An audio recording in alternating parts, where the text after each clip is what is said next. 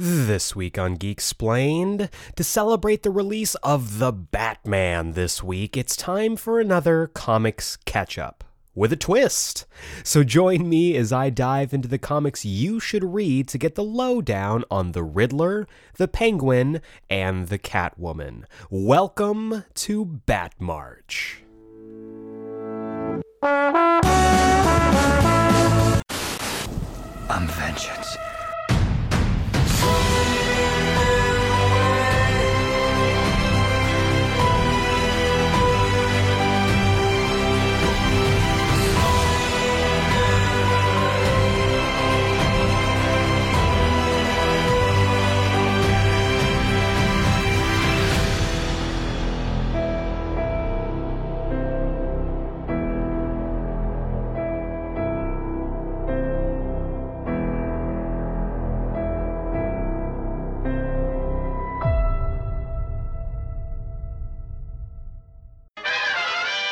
Welcome back to Geeksplained. I'm your host, Eric Azana, and this episode is part one of Bat March. The entire month of March is being dedicated to the Caped Crusader, and for this first episode, we are celebrating the Batman. The Batman is releasing in theaters this week, as of this recording, and to celebrate, we're doing another comics catch-up. That is, of course, where I tell you about all the comics you should check out that inspired the latest film, TV, video game adaptation of your favorite comics. But this time, I'm doing something a little different. You know, usually with these comics catch-ups, I talk about the character, I talk about the narrative, but this time, we're going all in on the villains, baby. We're gonna be diving into comics that I think you should check out if you want to learn a little bit more about the villains that are gonna be gracing the silver screen this week. We're talking Edward Nygma, we're talking Oswald Cobblepot, and of course, we're talking Selina Kyle. I got 5 comics for each character to check out, and I'm very excited to talk about this. But this episode also kicks off the March to 200. At the end of this month, we will hit 200 episodes of the Geeksplained podcast. I want to say a quick thank you to everyone who has been listening, whether you jumped on over the last 4 years or whether you were there from the very beginning. But lots of really cool stuff coming up this week. Lots of really cool stuff coming up in this episode. We also have, of course, this week's Comics Countdown, where I tell you about all the comics you should be picking up this week. But before we get into all of that good stuff, let's check in with this week's news.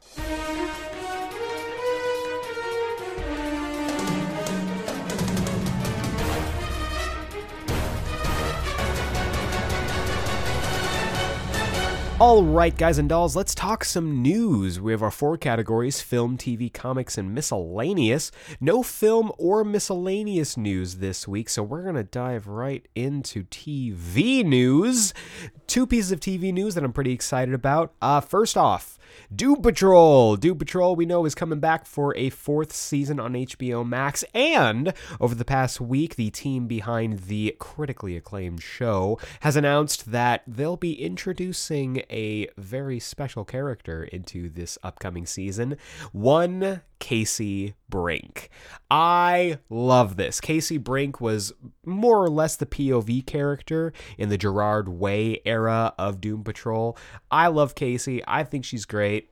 I'm excited for her to come on into this wacky world that they've set up with the Doom Patrol show, and maybe this means we get more Danny the Ambulance, please, and maybe some more Flex Mentallo. I did not get enough Flex Mentallo from last season, so hopefully we get all of that. Very excited about this news. Another piece of news I'm very excited about that builds off of news that we talked about in a previous episode: Marvel Netflix. We're talking about The Defenders, we're talking about Daredevil, Jessica Jones, Luke Cage, Cage, Iron Fist, and The Punisher all left Netflix earlier this year under mysterious circumstances. Well, now we know the reason, and it's not so mysterious at all. It's because they're coming to Disney Plus.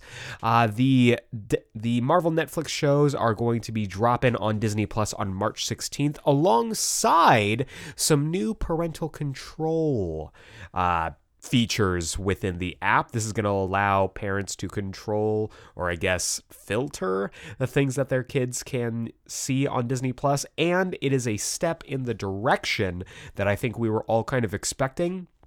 Because at a certain point, there are characters in the Marvel Universe, there's characters and stories to tell in Star Wars and all these other adaptations and properties that Disney owns that you can't really put up next to Moana or Encanto.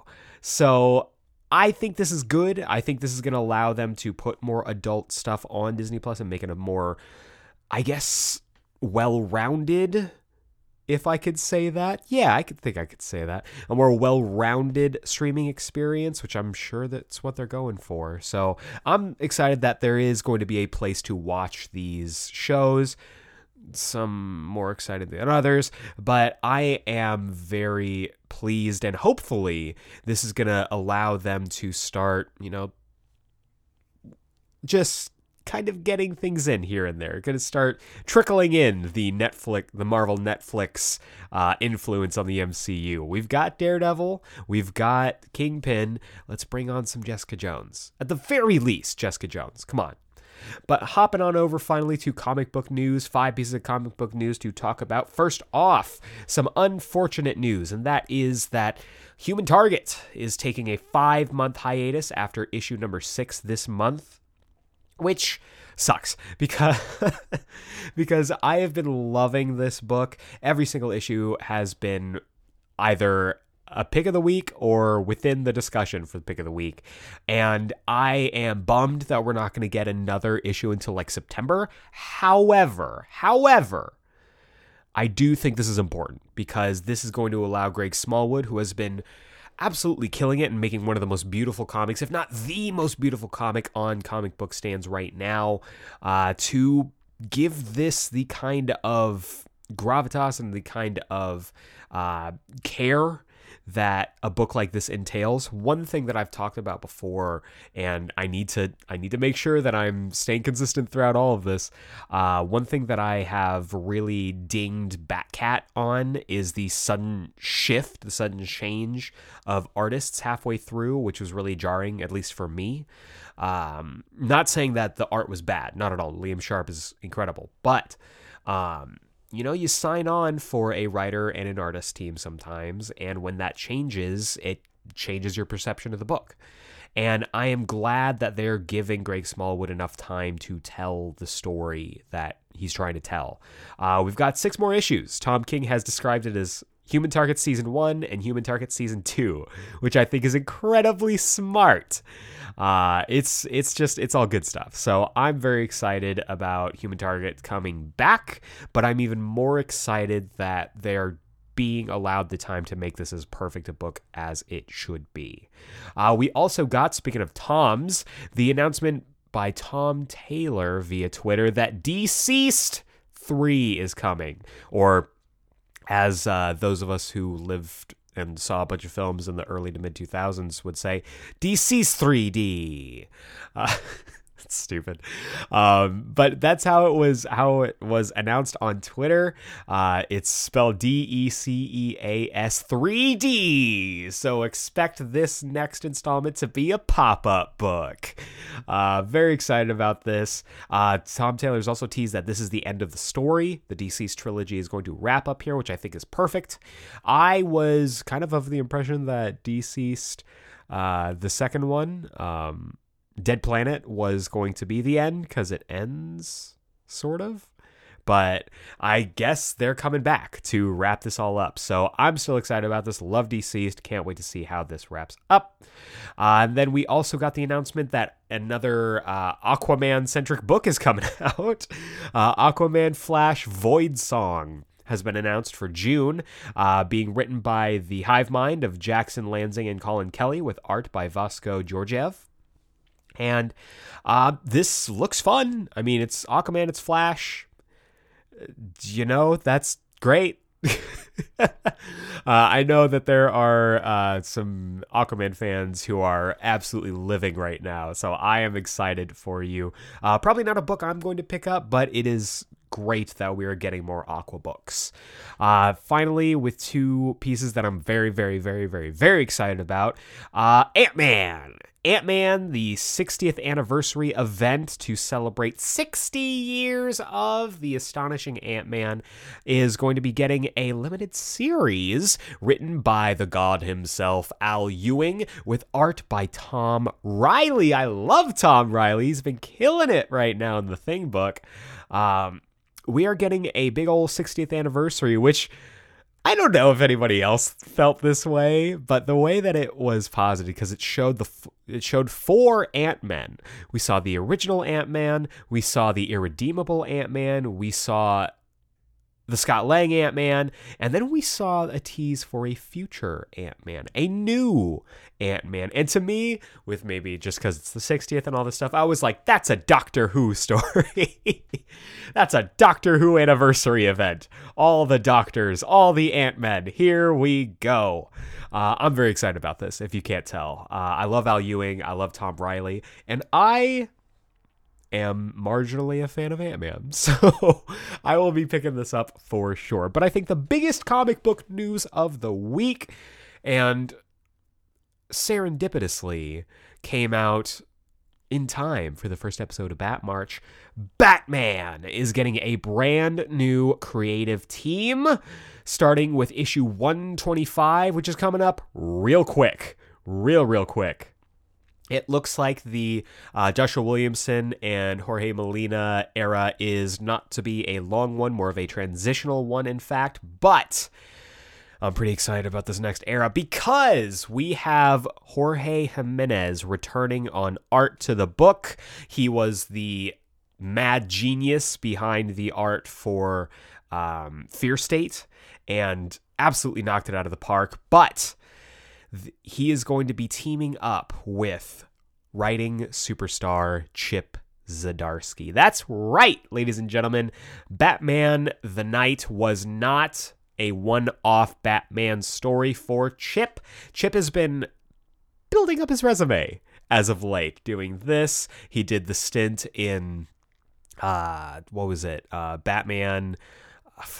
What is the title? It's the Urban Legends. I think it's Urban Legends. Yeah, Batman Urban Legends.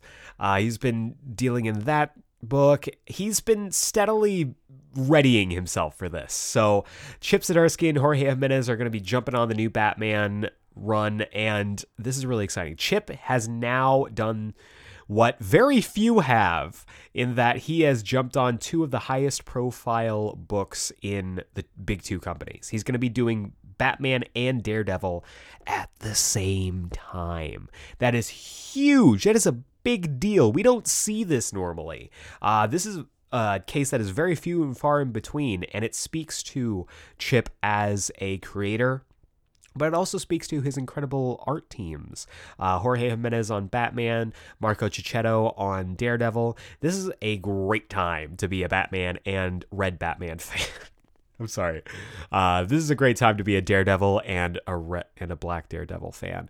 I am very excited about this. This is a really cool news, and I love Chip Zdarsky. I've been loving his work for a very long time. Jorge Jimenez is an absolute psychopath with how great his art is. So this is a match made in heaven, and you'll just have to wait a couple issues because 125 is coming up real quick. But that wraps up this week's news. And speaking of Batman, that is going to roll us right on into the main event, the main course, the entree, if you will, which is part 1 of Bat March, where I feature a comics catch-up on the villains of the Batman. It's black and blue and dead all over. Hear everything they say, ain't you? Maybe we're not so different. So you're a tough guy, like you're really rough guy. Just can't get enough guy, just always so buff guy. I'm that bad type, make your mama sad type, make you go from mad type, must seduce you that type. I'm the bad guy. Duh.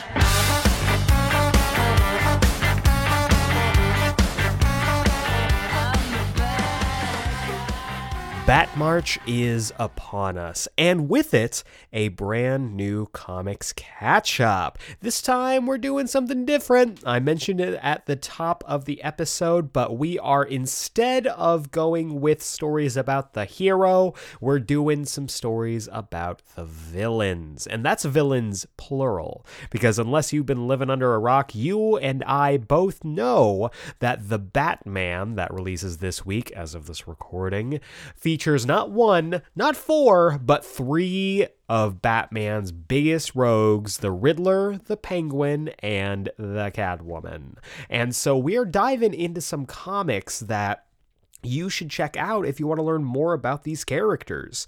It was very fun to go back and reread some stories, learn and read about new stories, and I am going to be giving you five comics per character so you can fill all the time from now till Friday just checking out some awesome comic book stories. So without further ado, let's go ahead and dive into it. We're going to kick things off with who seems to be our main antagonist in the story, the Riddler. Edward Nygma has been a thorn in Batman's side for many, many years, and these five stories, I think, give you a full range of Riddler at his most kooky and then also at his most depraved. So let's go ahead and dive into this. First comic I have to talk about here for the Riddler is Zero Year from 2013, written by Scott Snyder with art by Greg Capullo, Danny Miki, and Raphael Albuquerque. This story took place in Batman, the New 52 variety, issues number 21 through 27, as well as 29 through 33. There was an issue 28 that was more of just like an annual anniversary that had just like nothing to do with anything else. But if you want to read it, I'm never going to argue with you on reading more comics. But yeah, so 21 through 27 and 29 through 33 are going to be the main crux of the 0 Year story. And the premise behind this is that with this being smack dab in the middle of the Snyder and Capullo run, the team set out to tell the New 52 version of Batman's origin story, taking some clues from Year One, taking some clues from other stories throughout Batman's history. They wanted to tell the definitive modern origin of Bruce Wayne's Batman. And I think personally, they did a really freaking good job. This story, which spans Bruce's dealings with the Red Hood gang to some other not so ordinary villains, brings us all the way to the main villain, the Riddler. His involvement from the beginning of the story to the very end is delightful. We get to see him go from Edward Nygma into the Riddler persona. We get to see him take control of Gotham City and become essentially Batman's first big victory as a masked crime fighter. So I'm a huge fan of this story, and if you want to know more about the story, if you want some spoiler-filled discussion on it, you can hop on over to the Comics Collective. I did a little crossover with Dallas, Ann, and Lexi over there. They're a wonderful podcast. You should check them out. But we went all in on 0 Year. It was a two-way Batman crossover. They did 0 Year on their podcast. I did Super Heavy on my podcast. So if you haven't checked out the Super Heavy episode yet, go check that out. And if you want to learn more about 0 Year, go check out the Comics Collective. But next on the list here, we have the Riddler Reformed. Now, I know that that's the name of a Batman the Animated Series episode and technically not the name of this story, but I like the alliteration. So we're going to go with Riddler Reformed. This took place it was essentially an era of Riddler comics that took place from 2006 to 2010. And something that's unique about this is most of it was written by one guy, Paul Dini, the master himself, creator of Harley Quinn, among others, and one of the best minds when it comes to writing Batman stories. Wrote most of this saga with art by Don Kramer and Guillaume March, and it took place in a few different comics. So check this out. In Detective Comics number 822, 828, and 837, as well as Gotham City Sirens, issues 1 through 11. All penned by Paul Dini, all wonderful stories. And the premise behind this is that the Riddler, during Infinite Crisis, right? He gets struck by Black Knight. No, not that one. And he's struck in the head by a mace, and he, all of a sudden, he's sane. He's cured of his insanity, but retains all of his intellect. So, what does he decide to do? He's going to be a private detective, working on the side of the angels and showing up Batman in the process. All of these stories involve him getting involved with either Batman or Batman-adjacent characters and trying to solve crimes, trying to be as heroic as Edward Nygma can be. And it's really interesting. I loved this era for the Riddler because we got to see him outside of his element. We got to see him be just as, quote unquote, world's greatest detective as Batman is. And in some aspects, showing him the hell up. And so we got to see some really interesting moments. We got to see some really interesting stories during this era. There were other appearances by him in Countdown. I believe there was another book that can't remember off the top of my head that he popped up in, but for the main crux of the story, the main, Riddler getting involved as a hero, the issues that I mentioned before, the ones that you were going to want to check out. Bringing us on over to our third pick for the Riddler, we have Riddled. This is from 1997, written by Chuck Dixon with art by Graham Nolan, and this took place in Detective Comics number 705, 706, and 707. And the premise of this is fun. This is the Riddler at, this weird and fun crossroads of being terrifying and yet absolutely ridiculous. This is still green jumpsuit, purple mask Riddler, and the whole premise behind this is that he's pissed off that the Clue Master has taken his shtick, so he has sentenced him to die. This features the appearances of two of my favorite dumb, obscure Batman henchmen, Query and Echo. I love them. They're dumb. And I love them so much. They are Riddler's henchwomen, and they have a pretty prominent role in this story. Essentially, the crux of this is the Riddler more or less straps a bomb to the Clue Master's chest, only he has the key to disarm it, and so there is a race against time to try and save this villain from another villain. And like I said, we get to see the Riddler be incredibly petty and incredibly just all of the things that you loved about him from the Harley Quinn animated series are featured in here. He's petty, he's vicious, but he's also just a sassy little minx. And I really enjoy this story for all of the different directions it takes the Riddler in, and it has quite the surprising ending, so I won't spoil it for you here, but I think you should absolutely check it out. Next up, we have Batman Earth 1 Volume 2 from 2012, written by Geoff Johns with art by Gary Frank, and this was an original graphic novel in the Earth 1 line that sought to essentially Ultimate Universe-ize the DC Universe, but what I really liked about this is that because I loved the first two Batman Earth 1 volumes. The third one was good. I don't think it measured up as well to the first two, but the first two were fantastic, especially if you're looking for a younger Batman story, someone who's a little bit inexperienced, who doesn't have it all figured out, the opposite of the Grant Morrison Bat God depiction. And what I really loved about this volume is that we got that modern interpretation of the Riddler that has been popularized by like the Arkham games, where it's essentially Riddler is Jigsaw. He sets up all these traps where, you know, people have to solve the riddle. If they don't, they die. And the usage of him in the story I think is really fascinating, because in the Arkham games he's more of like he's a babbling, you know, kooky guy who sets out Riddler trophies and sometimes has death traps, but it's not really a main part. This one is straight up all Jigsaw, all death traps all the time. And the reason that this is apparent, the reason that he decides to go this route, is a really fascinating mystery. So I love me a detective story, and this, out of all three of the volumes, I think is the most detective out of all of them. And it's tough because I really love that first volume. I think the second volume might be better.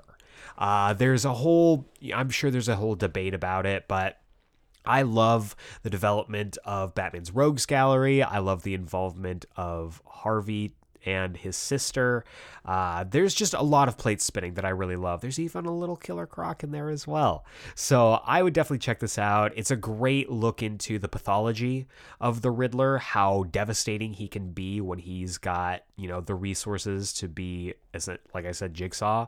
And I think there's going to be a lot of influence from both this story as well as Zero Year in the Batman film. So check those out for sure. But the final one that I want to talk about when it comes to the Riddler is a little bit of an obscure book. It's been getting some love in recent years, and deservedly so, but it is Dark Knight, Dark City from 1990. It is written by Peter Milligan with art by Kieran Dwyer and took place in Batman number 452 through 454.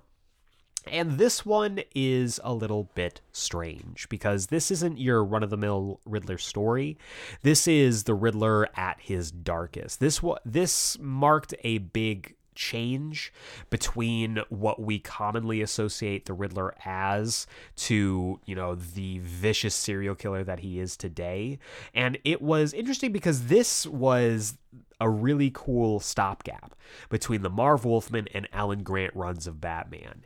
And this was just a 3-issue story that provided a little bit of breathing room between those two runs. And it became, I think, arguably one of the most incredible stories of that era. And it also paints the Riddler in a very different light, because the Riddler, as we know, is a little bit of a kook. He's a little bit of a knucklehead. Even though he is incredibly intelligent, he's always his own worst enemy and always ends up making things worse for himself. But in this, we started to see a different side of the why am I blanking? Of the Riddler, it's who we're talking about right now. This one deals with the occult. This story is notable for being one of the first, if not the first, off the top of my head, appearances of Barbatos, who Scott Snyder, Grant Morrison would, you know, co-opt later on. This is Riddler and the occult versus Batman. I'm a huge fan of any time Batman has to deal with the occult, whether it's just, you know, crazy cults or whether it's actual supernatural shenanigans and hijinks. I really appreciate stories that pit Batman against that because, of course, he's so realistic, quote unquote. And the fact that this story becomes Batman versus the literal embodiment of the Bat, of what has driven him, of wrath, essentially, is fascinating to me. The Riddler basically finds these old teachings from this cult from back in the 1700s and decides, I am going to become a serial killer to bring about the coming of Barbatos. And the places that this story goes, I mean, it's right in the name, Dark Knight, Dark City. It gets incredibly dark, and this is not a kid-friendly book. So I would say if you're looking for a little bit, you know, if you want to walk on the wild side, if you're a little, you know, played out with the wacky Riddler, give this one a look. You will not be disappointed. A wonderful story that is kind of a tough read at times, but it's fascinating to see just the range that the Riddler can play, from bumbling riddle master to occult serial killer psychopath. So those are the 5 books for the Riddler: 0 Year, Riddler Reformed, Riddled, Earth 1 Volume 2, and Dark Knight Dark City. If I have to pick a favorite, a personal favorite for me, I love Riddler Reformed. It's just that era was just so fun for me as a reader, having, known the Riddler for as long as I had. To see that change up is always really fun. But any of those stories are going to be fantastic. I think Earth 1, Volume 2, and 0 Year are going to be the books to read if you want something that's going to give you the same kind of flavor as the Batman film, but I digress. On to the Penguin. Oswald Cobblepot has always been a very interesting character, from the more wacky umbrella-wielding weirdo from the Golden Silver Age stories, all the way to the more crime-driven, almost Sopranos style portrayal that he's had since probably the early to mid 90s till today.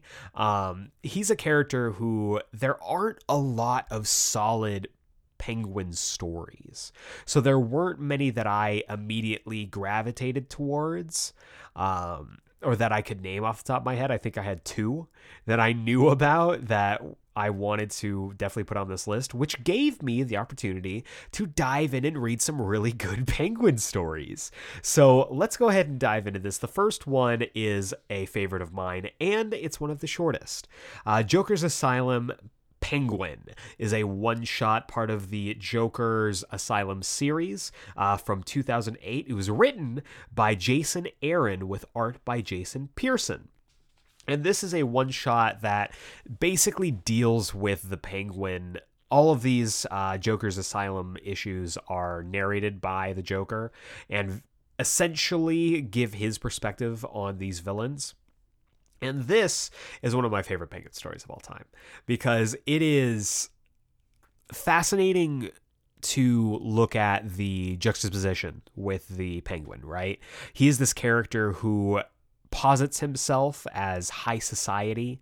He owns the Iceberg Lounge. He's always dressed in these ridiculous suits, but he's also incredibly depraved and very shallow and insecure. And this story shows him at his most insecure, with him dealing very intensely with people who have either mocked him, wronged him, or even just looked at him the wrong way. There's a page from this story that I'm sure makes its rounds every couple months, of one of the best short form Penguin stories that I've ever read. It's this, basically the Penguin gets the wrong look from somebody and sets out to make this person's life a living hell. And I absolutely adore it. It's the great crossing of Penguin's 2 sides, his more animalistic side and his more highfalutin side, and I really, really adore it. And again, it's just a one-shot, so you can just pop in there and pop out. Next up, we have something that's a little bit different.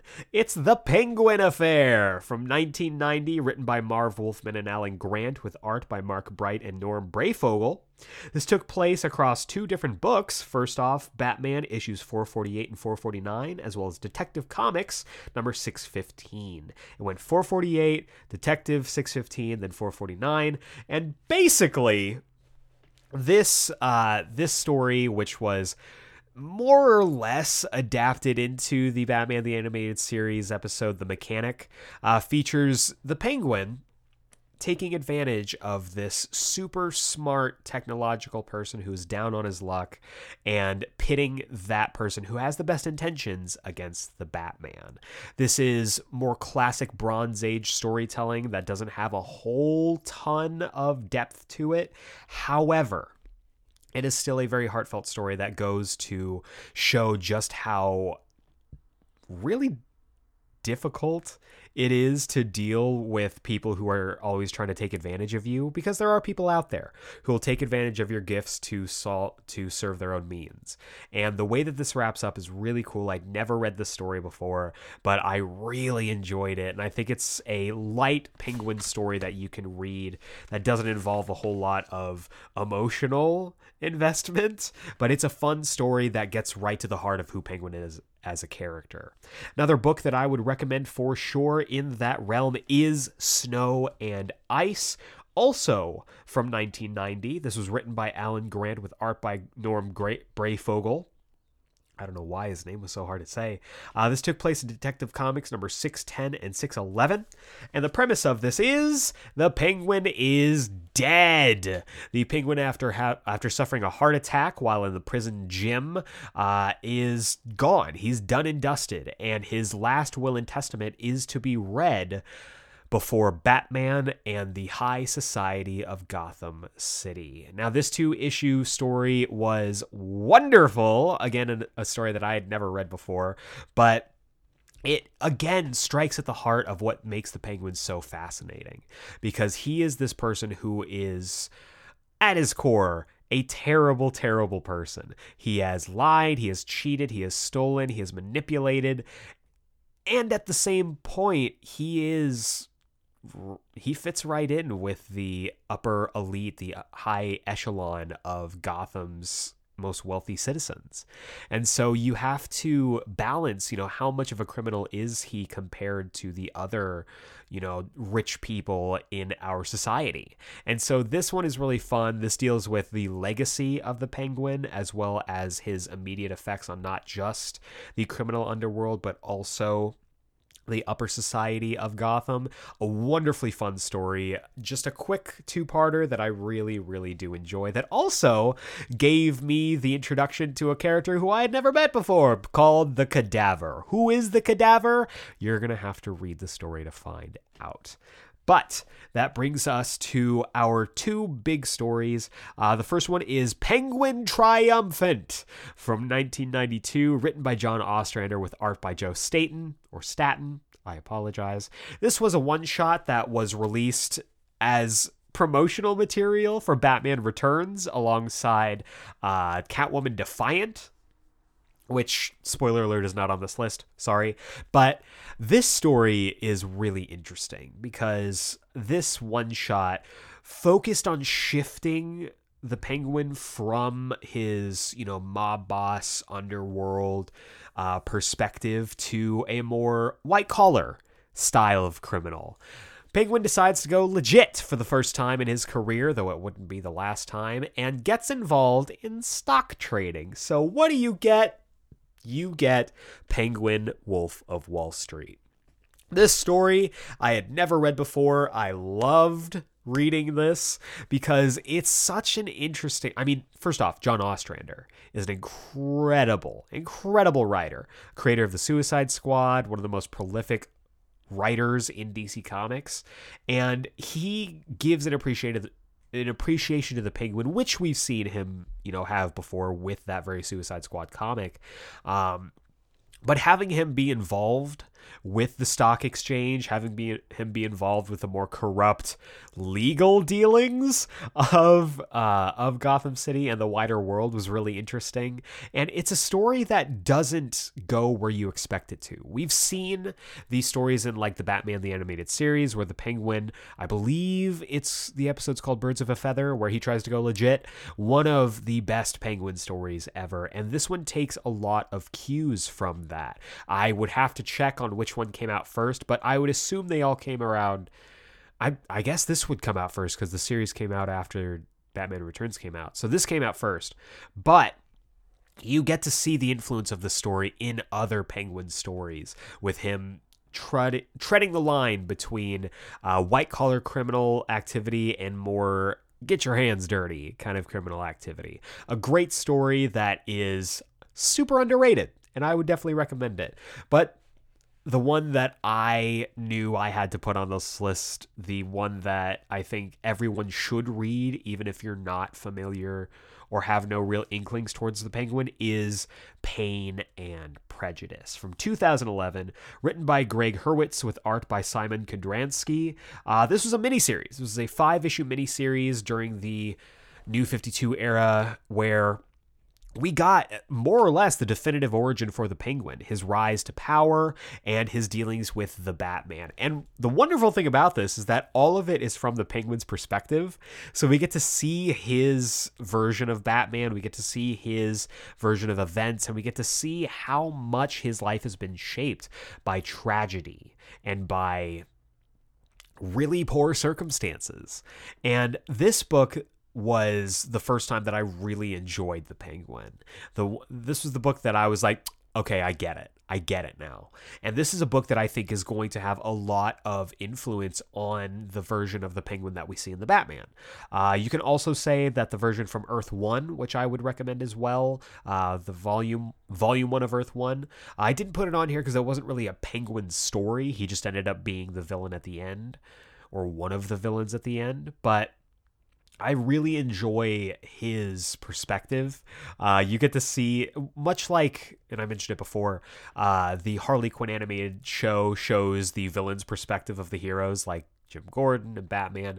Seeing the Penguin's perspective on things is really fascinating, and it's one of those books that you don't often think about, but when you read it, you have a ton of fun and a great time. So absolutely would recommend this book. Check it out, and check out all these books. I mean, Snow and Ice and The Penguin Affair are two really fun, classic Penguin stories. Joker's Asylum Penguin, as well as Pain and Prejudice, are a bit darker when it comes to the subject matter of the Penguin, with the Joker's Asylum issue being one of the darkest we've ever seen from the Penguin, in no small part thanks to incredible art by Jason Pearson.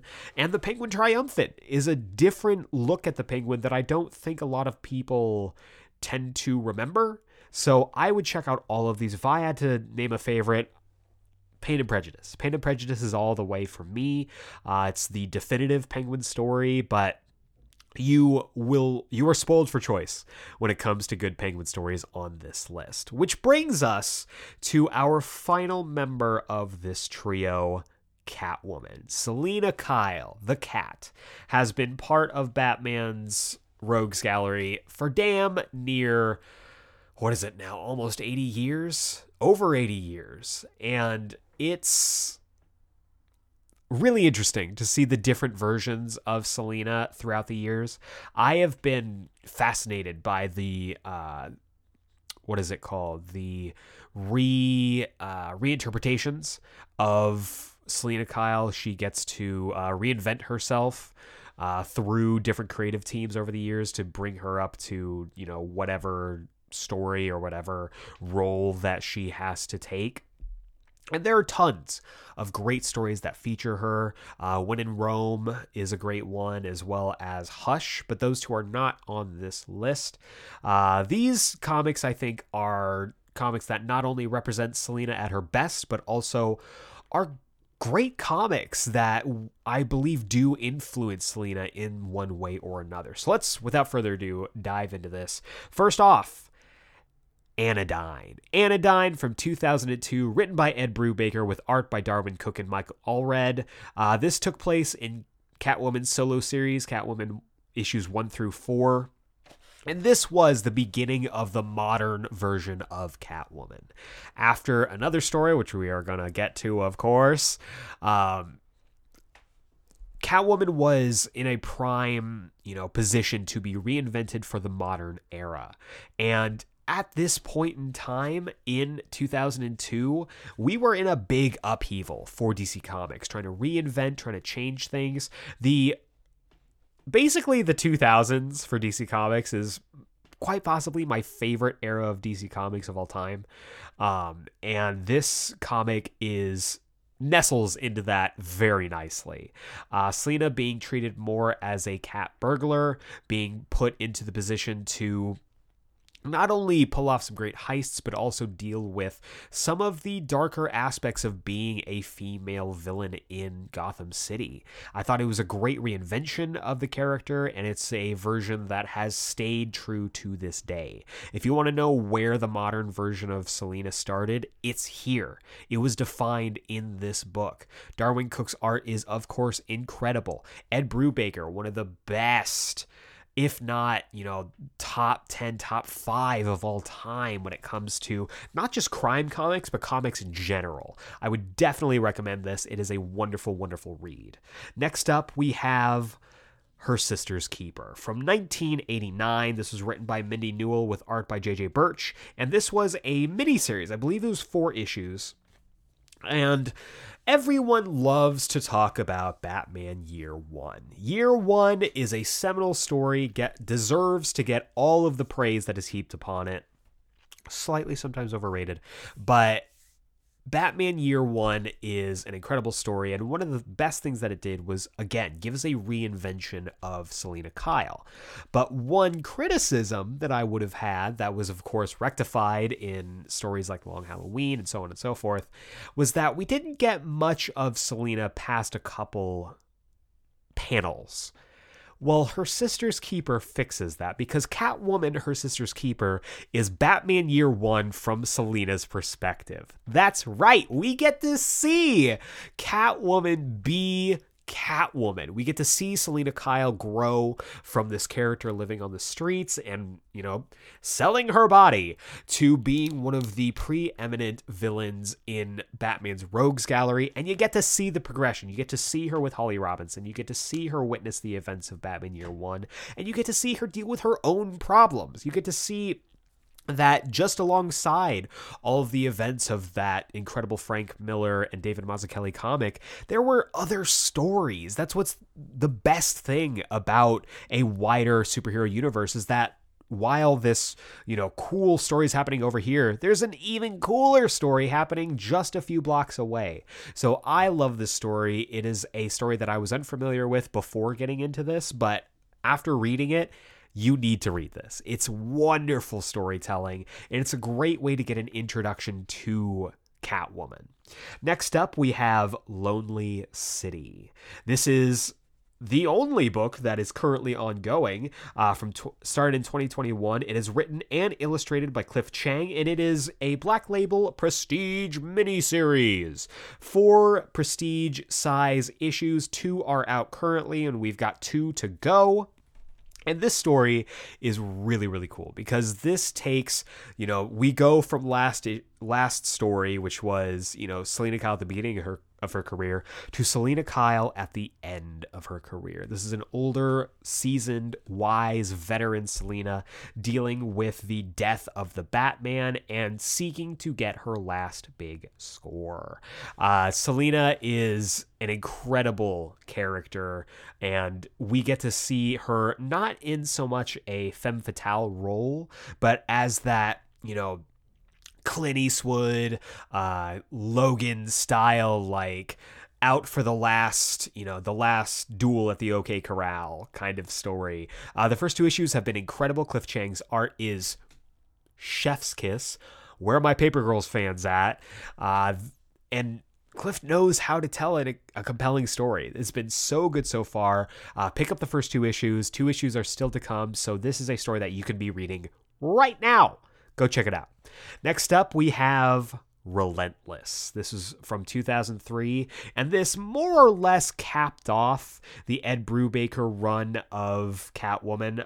Written by Ed Brubaker, art by Cameron Stewart. Took place in Catwoman number 12 through 16. And this one, the Catwoman series continued on after this, but personally, I think it kind of went downhill after this. This was the climax, the culmination of this new reinvention for the modern day of Selina Kyle, and it pit her against Black Mask, one of my favorite Batman villains. I did an entire episode on him. Go check it out. I absolutely love any time that Selina has to go up against other Batman rogues, whether it's Hush, whether it's Penguin, whether it's Joker, whether it's Riddler. anytime that she gets to contrast with other characters in the Batman Rogues Gallery, it's always fascinating because she walks that line of being a Bat family member and being a Bat rogue. And so this one puts her squarely in the sights of Black Mask, who is determined to burn her and everything she loves to the ground. It was a great culmination of the series. I absolutely adore it. Again, the Ed Brubaker run of Catwoman is unmatched. There has not been a better Catwoman run since then.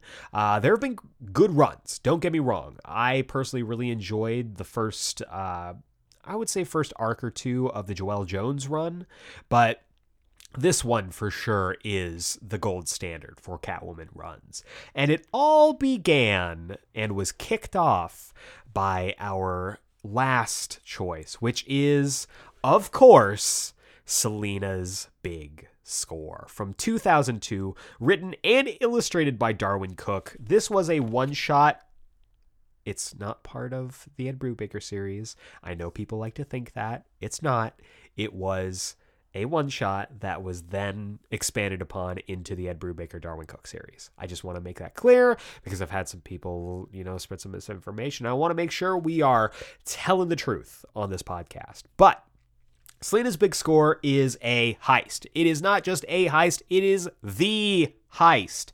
Batman has always been the lead, but in this one, we kick Batman to the curb. It is all about Selina. What I love so much, because you know how much I love heist stories. I did an entire episode, an entire pitch it, ripping off Selina's Big Score for Boomer's Big Score, my Captain Boomerang story that you can also go check out, episode 175, one of my favorite episodes. Selina, we get to see deal with the criminal underworld. We get to see the harsh realities of being a thief. We also get to see her interact with characters like Slam Bradley, which I love. Anytime that any opportunity that Darwyn Cooke gets to inject classic pulp heroes and or anti-heroes into his stories, he takes it, and this story is no different. I love the pulp aspect that is used in here, the noir sensibilities that Darwyn Cooke brings to almost every story that he writes. And Selina here is a dynamo. She is a hurricane, and she is this character who, while she is absolutely presented in her, classic femme fatale manner, is also fallible. She's also struggling. She has pathos. She has all of these great qualities that you love to see in your heroes and in your anti-heroes. And if any story has ever represented the duality of Selina Kyle in both her hero and villain personas, this story is the one. But all of these stories for Catwoman, we're talking every single one on here is a story that you can really sink your teeth and your paws into. Her Sister's Keeper and Lonely City are two really good flips of a coin for the beginning and the end of her story. Anodyne and Relentless are incredible. Ed Brubaker at the height of his power, telling the story of Selina Kyle with incredible art by Darwyn Cooke and Cameron Stewart. But for me, my personal favorite, it's got to be Selina's Big Score. I love this story. It's my favorite Catwoman story. Anytime someone wants a good heist comic or just a good Catwoman comic, that's the one I always point them to. But you can't go wrong with any of these. And you can't go wrong with any of these stories for any of these villains. I know I personally am very, very excited to see Riddler, Penguin, and Catwoman in this upcoming Batman film. And getting to reread and, for some of these comics, read for the first time the stories that were featured in this episode to prep for that, for this film that is coming out. I'm just so excited. I'm so excited to see these new interpretations. I'm very excited to see Paul Dano's Riddler, Colin Farrell's just incredible Penguin that doesn't even look like him, and of course Zoe Kravitz as Catwoman. I am very excited to see all three of these villains on the silver screen laying siege to Gotham City, but they better wrap up their business during the daytime, because if they try to commit some crimes at night, they'll find something in the way. It's Batman. You know, it's Batman's going to be... You get it. Ooh, welcome back to this week's Comics Countdown for the week of March 2nd, 2022. This is the segment of our show where I talk about the comics that I think you should be picking up this week, whether it's at your local comic book shop, on Comixology, or however you pick up your comics. These are the ones I think you should definitely take a look at. But before we get into this week's books, we've got to take a look back at last week's books with the Geek Explain pick of the week of last week. And for me, no question, Human Target number 5, written by Tom King, art by Greg Smallwood, ran away with the vote for me. I was not sure about this issue when it started. I got very lost, but that issue took me on a ride. And by the end of the issue, this is one of the greatest books that DC's been putting out. I love this book, and now with the book going on hiatus after next issue, now is the perfect time to catch up on it. Go read this book. But that's last week. This week we got 14 books for you to check out. So let's go ahead and dive into the synopses alongside my synopses voices. Let's count these books down. First up, we have a doubleheader, a two-parter. First off, War for Earth 3 number 1. This is written by Dennis Hopeless and Robbie Thompson with art by Steve Pugh, Dexter Soy, and Brent Peebles.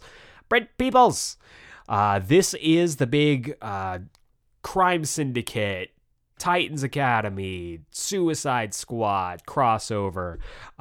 This is going to be a big one, or at least it's trying to be. So let's go ahead and dive into the synopsis here. The War for Earth 3 Part 1.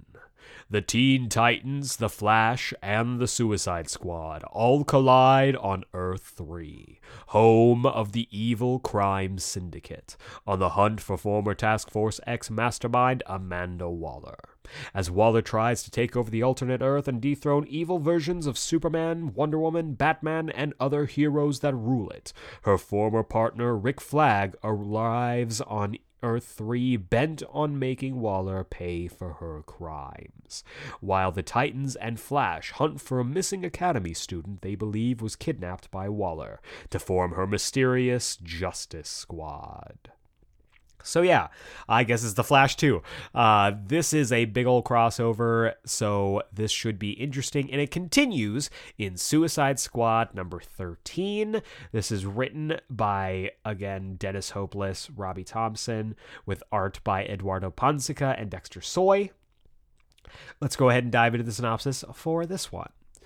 The War for Earth 3 Part 2. As the War for Earth 3 begins to rage, Rick Flag's new squad, including Cheetah, Mirror Master, Peacemaker, and a Parademon of Apocalypse, confronts Waller with a mission to bring her home and stand trial for her crimes. But Waller didn't go to Earth 3 alone, and now the squad must face its predecessors, including the Deadly Talon, Match, a clone of Superboy, and the Justice Squad's newest member from Teen Titans Academy. So yeah, big old conflict. This is going to be interesting. Next up, we have Devil's Reign, Spider-Man, number 1. This is also a little doubleheader for Devil's Reign tie-ins. This is written by Anthony Piper, with art by Zay Carlos, and this one's going to be interesting. Ben Reilly has been dealing with a lot over in Spider-Man Beyond, but over in Devil's Reign, he is the main Spider-Man for this event. So let's go ahead and dive into the synopsis here.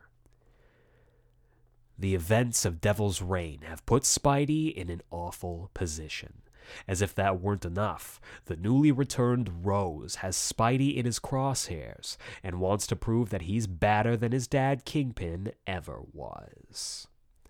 So yeah, this is more or less, building upon not just the Spider-Man stuff, but also the whole deal with Butch, who is Kingpin's son, who has recently been named the new Kingpin. It's fascinating, and it's going to be really interesting to see these two legacy characters duke it out. Next up, we have Devil's Reign X-Men number 2. Let me pull this up here. This is written by Jerry Duggan with art by Phil Noto. And I really liked the implications of the first Devil's Reign X-Men. Emma Frost has got some secrets, and it might just put the public perception of the X-Men in danger. So let's go ahead and dive into the synopsis here. Truth and Consequences deals with the devil. Turns out attending Hellfire Club soirees was not the naughtiest thing Emma Frost was up to in the time before she joined the X-Men, and the dirty deeds she did for Wilson Fisk are coming back to haunt her. Yeah, Emma Frost has always been a really interesting character who walks the line between a lot of the terrible things that I talked about earlier with the Penguin. I never thought I was going to compare the Penguin to Emma Frost, but here we are. So this is going to be really interesting to see what kind of skeletons she has in her closet. Next up, we have Captain America Iron Man number 4. This is written by Derek Landy with art by Angel Unzueta.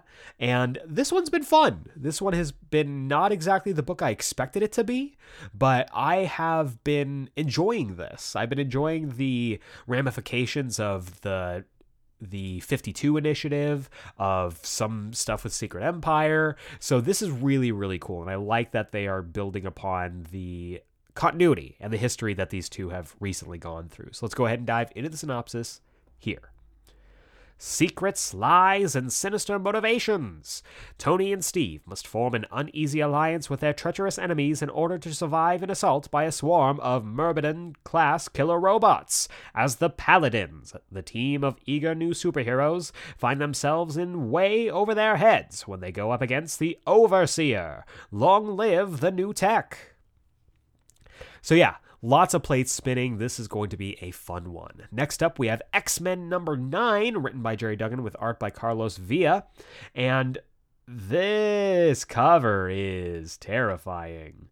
It's got all of the Orchis members on Krakoa in the Quiet Council. This is going to be interesting. Let's go ahead and dive into the synopsis here. The Rule of Three. The Quiet Council of Krakoa. The Great Ring of Arakko, the Central Column of Orchis. 3 ruling bodies, all about to make vital decisions that will affect their people for years to come, and the X-Men are caught in the crossfire. So yeah, this sounds like it's going to be a big deal and a big motion towards what we're going to be seeing for these X titles as we go forward, so make sure you don't miss this one. Another technically Devil's Reign tie-in. We've got Daredevil Woman Without Fear number 3. This is written by Chip Zdarsky with art by Rafael de la Torre. I've been loving this. I have loved Elektra versus Kraven. It's been a great little back and forth battle between the two of them, and I can't wait to see how it ends. Maybe, I think this is the last one, but we'll see. So let's go ahead and dive into the synopsis here. Elektra is forced to make a fateful decision. She's sworn a vow to never take a life as long as she wears the Daredevil cowl. But battered, bruised, and with her back to the wall, will she be strong enough to keep it? If she is, will she be strong enough to survive the consequences of mercy? So yeah, the big crux of Elektra's time as Daredevil is giving up her killing ways to be non-lethal like Matt Murdock, and this is going to push her to the limit. Cannot wait to pick this up. Next up, we have Batman number 121, written by Joshua Williamson and Carl Kerschel. With art by Jorge Molina and Mikel Janin. And this one is going to, I think, wrap up the Abyss. Yes, this is going to be the finale of the Abyss run. Then we're going to get 3 more issues of the Williamson-Molina era, and then we dive right into that Zdarsky-Jimenez era. So let's go ahead and dive into the synopsis here and see how this all shakes out. The Abyss finale / They Make Great Pets. Part 3. The deadly conclusion to the Abyss arc as Lex Luthor's dangerous master plan for Batman Incorporated is revealed, and an old ally returns to pull the lost Batman out of Abyss's darkness, and a new member of Batman Incorporated rises. In the final chapter of They Make Great Pets, Maps finds the missing piece to the shocking and deadly mystery with a little help from Batman. Yeah, tells you everything you need to know. Very excited to see how this all shakes out. Next up, we have She-Hulk #2. This is written by Rainbow Rowell with art by Roge Antonio. I loved that first issue. I absolutely loved that first issue. I want to give a quick shout to Leland over at House of Secrets for basically placing that in my pull list and saying, you're going to like this. I didn't know how I was going to feel. Fell in love with the book from the get. Very excited to read this. Let's go ahead and dive into the synopsis here. One of the most dangerous things in the Marvel U lands in Jen Walters' lap, and she's got to figure out what the heck to do with it. And that's all while putting her life and career back together. Tells you everything you need to know. There's some danger afoot, so very excited to pick this book up. Next up, we have Dark Knights of Steel #5, written by Tom Taylor with art by Yasmin Putri. This book's been great. Really, really excited to see where this goes. The art has been stellar. The writing has been fantastic. I love the fantasy aspect put on this. And there is a storm a-brewing as we go along here. Let's go ahead and dive into the synopsis here. Lost souls. Betrayals and assassinations have brought the world to the brink of war.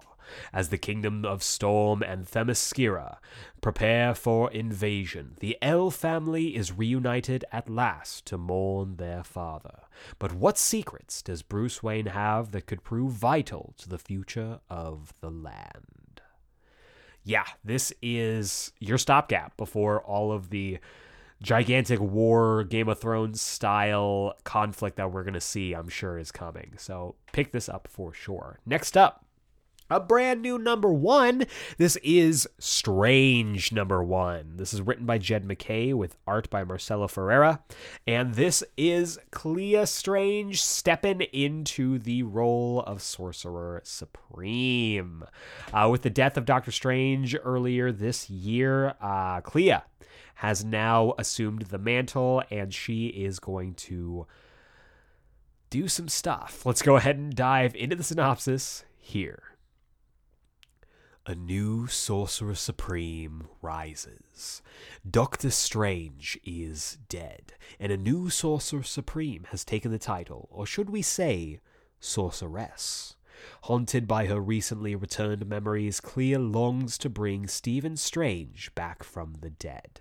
But when a mysterious group attacks the magical realm, Clea must rise to the duties of Sorcerer Supreme, for now she is the sole protector of Earth against magical threats.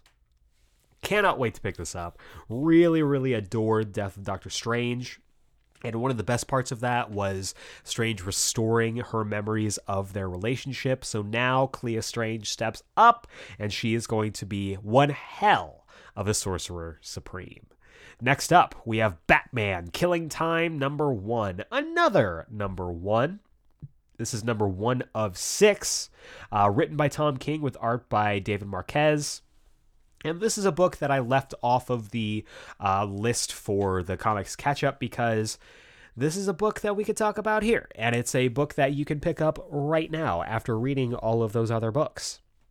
Because this is very blatantly, ladies and gentlemen, this is the Batman tie-in book. This is the book that DC has put out that's like, oh, hey, you like Batman? Here's a Batman book. You want to see the Penguin, Riddler, and Catwoman? They're in this book. You want to see the Batmobile? We got a car on the cover. So, okay, maybe that last one was a stretch. But if you are going to do a blatant cash grab for a book, put on two incredible creators in Tom King and Dave Marquez to tell a fun Year 2 Batman story. Let's go ahead and dive into the synopsis here. Chapter 1. You Shouldn't Have. 3 villains, 1 Dark Knight, and a deadly heist gone wrong. Catwoman, the Riddler, and the Penguin join forces to pull off the greatest robbery in the history of Gotham City. And their prize, a mysterious and priceless artifact in the secret possession of Bruce Wayne. But as the events unfold, what fun is a heist without a bloody double cross or two? So you know me, you know I'm going to pick this up. I love heists. I am going to be checking this out. But the big two books of the week, the books I think you should absolutely be picking up are, first, The Amazing Spider-Man number 91. This is written by Kelly Thompson with art by Sarah Pichelli and Fran Galan, and we are in the end game. We've got 2 issues left of the Beyond era, and something is a-brewing. Something wicked this way comes. Let's go ahead and dive into the synopsis here. Beyond, Chapter 17. Beyond nears its end. What is behind Door Z? Ben makes his way to the same place Miles Morales was last at, and he is nowhere to be found. Just door after door of true horrors. Any door's resident could kill Spider-Man, but Door Z's might just destroy the whole city. So yeah, we've been building up this whole supervillain factory that Beyond has been setting up in Staten Island, and we are going to see what lurks inside the supervillain factory. Cannot wait to pick this up. And the other big book of the week is Detective Comics number 1055. This is written by Mariko Tamaki and Matthew Rosenberg with art by Amanke Nawalpan, as well as Fernando Blanco. And Shadows of the Bat continues, baby! We have started Act 3, and House of Gotham has also been crushing it. I'm very excited. This has been one incredible story so far, and I cannot wait to pick this book up. So let's go ahead and dive into the synopsis here. The Tower. Part 9 / House of Gotham, Chapter 9. The Tower under siege. With their grand scheme crumbling around them, Dr. Ware and the mysterious Dr. Ocean have lost control of Arkham Tower to the patients it houses, who just so happen to be some of the most violent, murderous villains Gotham City has ever seen. The Bat family on the inside are in shambles. Huntress is wounded, Nightwing is carrying 175 pounds of smarmy jerk on his shoulder, and Dr. Meridian is incapacitated. Who's left to save the civilian hostages from this nightmare? Wasn't there a patient who thought she was Harley Quinn? Then, in House of Gotham Part 9, the boy is growing up and growing into the man that Gotham City has made him. Throughout the trauma of his time with the Penguin to the terror wrought by Azrael, a new mission springs to mind for this lost son of Gotham. Murder. I love how that ends. Murder. But yes, Detective Comics under Mariko Tamaki has been incredible. Been loving it. Pick this book up. But that does it for this week's Comics Countdown. To recap all of these books, we've got Warfare 3 number 1, Suicide Squad number 13, Devil's Reign Spider-Man number 1, Devil's Reign X-Men number 2, Captain America Iron Man number 4, X-Men number 9, Daredevil Woman Without Fear number 3, Batman number 121, She-Hulk number 2, Dark Knights of Steel number 5, Strange number 1, Batman Killing Time number 1, The Amazing Spider-Man number 91, and Detective Comics number 1055. And that is going to bring us to the wrap-up. If this is your first time joining us on the Geeksplained podcast and you like what I do here, feel free to subscribe on the podcasting platform of your choice and give us a rating and review. We drop new episodes every single Wednesday, and honestly, ratings, reviews, and especially subscriptions really do help me out, really helps the podcast out in this weird podcasting algorithm space, raises up our stock and gets us out and into the orbit of listeners just like you. And if you give us a 5-star rating and review on Apple Podcasts, iTunes, whatever you want to call it, I will read your review here live on the podcast. You can write whatever you'd like and have me say as many stupid things as you would like. If you give me that 5-star rating, I will be forced to read it on here. And you will join the likes of our Dirty Dozen. That includes Seafire ND, Josh from Panels to Pixels, Matt Draper, Burrito Man 88, Doug from For Every Kind of Geek, Don Swanson, That Guy Brian, Mouth Dork, Dallas Meeks, Amazing Spider Fan, Alok and AZ, and Sass. I want to say a huge thank you to all of these fine folks for their reviews, and I cannot wait to hear yours. Also, if you want to be part of our Geek Explained mailbag, if you have a question for me, you have maybe want to see my opinions on something, maybe you want a quick pitch, or maybe you want some recommendations for stuff we haven't covered on the podcast yet, send me emails. If you want to pick my brain, if you want to ask about comics, send me emails. I do read them. I read everything you all send me. I really do appreciate it. Send your emails to geeksplained@gmail.com and just put mailbag in the subject header. I will read it on here. I love hearing from you. We're heading into two pretty big milestones for the podcast, so I am very thankful for each and every one of you who decides to listen to me every single week. And finally, if you want to keep up to date with the podcast, participate in polls that decide future episodes, or maybe you just want to shoot the shit with me on the latest geeky news, you can follow me on Twitter and Instagram at GeekSplainedPod. That's at GeekSplainedPod. There's a lot to talk about. This year is going to be huge for geek culture, so we're going to be talking about all kinds of stuff. I also put out announcements for episodes, for guests, for big old crossover events, so check that out. Make sure you follow us. Really does help me out. I really appreciate it from you. One last plug as well. If you are not already familiar with us, we have a book club as well. Every single Friday, I, alongside my amazing friends, Malcolm Russell Nelson and Jacob Brown, are going through every single issue of every single volume of Ultimate Spider-Man. We are in year 2 of the Geek Explained book club, and I have had a ton of fun so far. Year 1 was Invincible. Go back and check that out. We went through the entire series, had a ton of fun, and this time we are having just as much fun in Earth 1610. So go check that out every single Friday. We're going to be diving into volume 9 this week, entitled Ultimate 6. We're dealing with the Ultimate Sinister 6, so check that out this Friday. Spidey Fridays are the place to be. But that is going to do it for this week's episode. That's going to do it for part 1 of Bat March. Big stuff ahead for the podcast. And next week, part 2 of Bat March is also our 4-year anniversary. We have been going strong since 2018. I am very, very excited to share our 4-year anniversary show, which is my personal, putting it down, my top 5 Batman comics of all time. Bar none, definitive. We're going to be talking about my favorite Batman comics. Tune in next week for that anniversary show. Cannot wait to share that with you.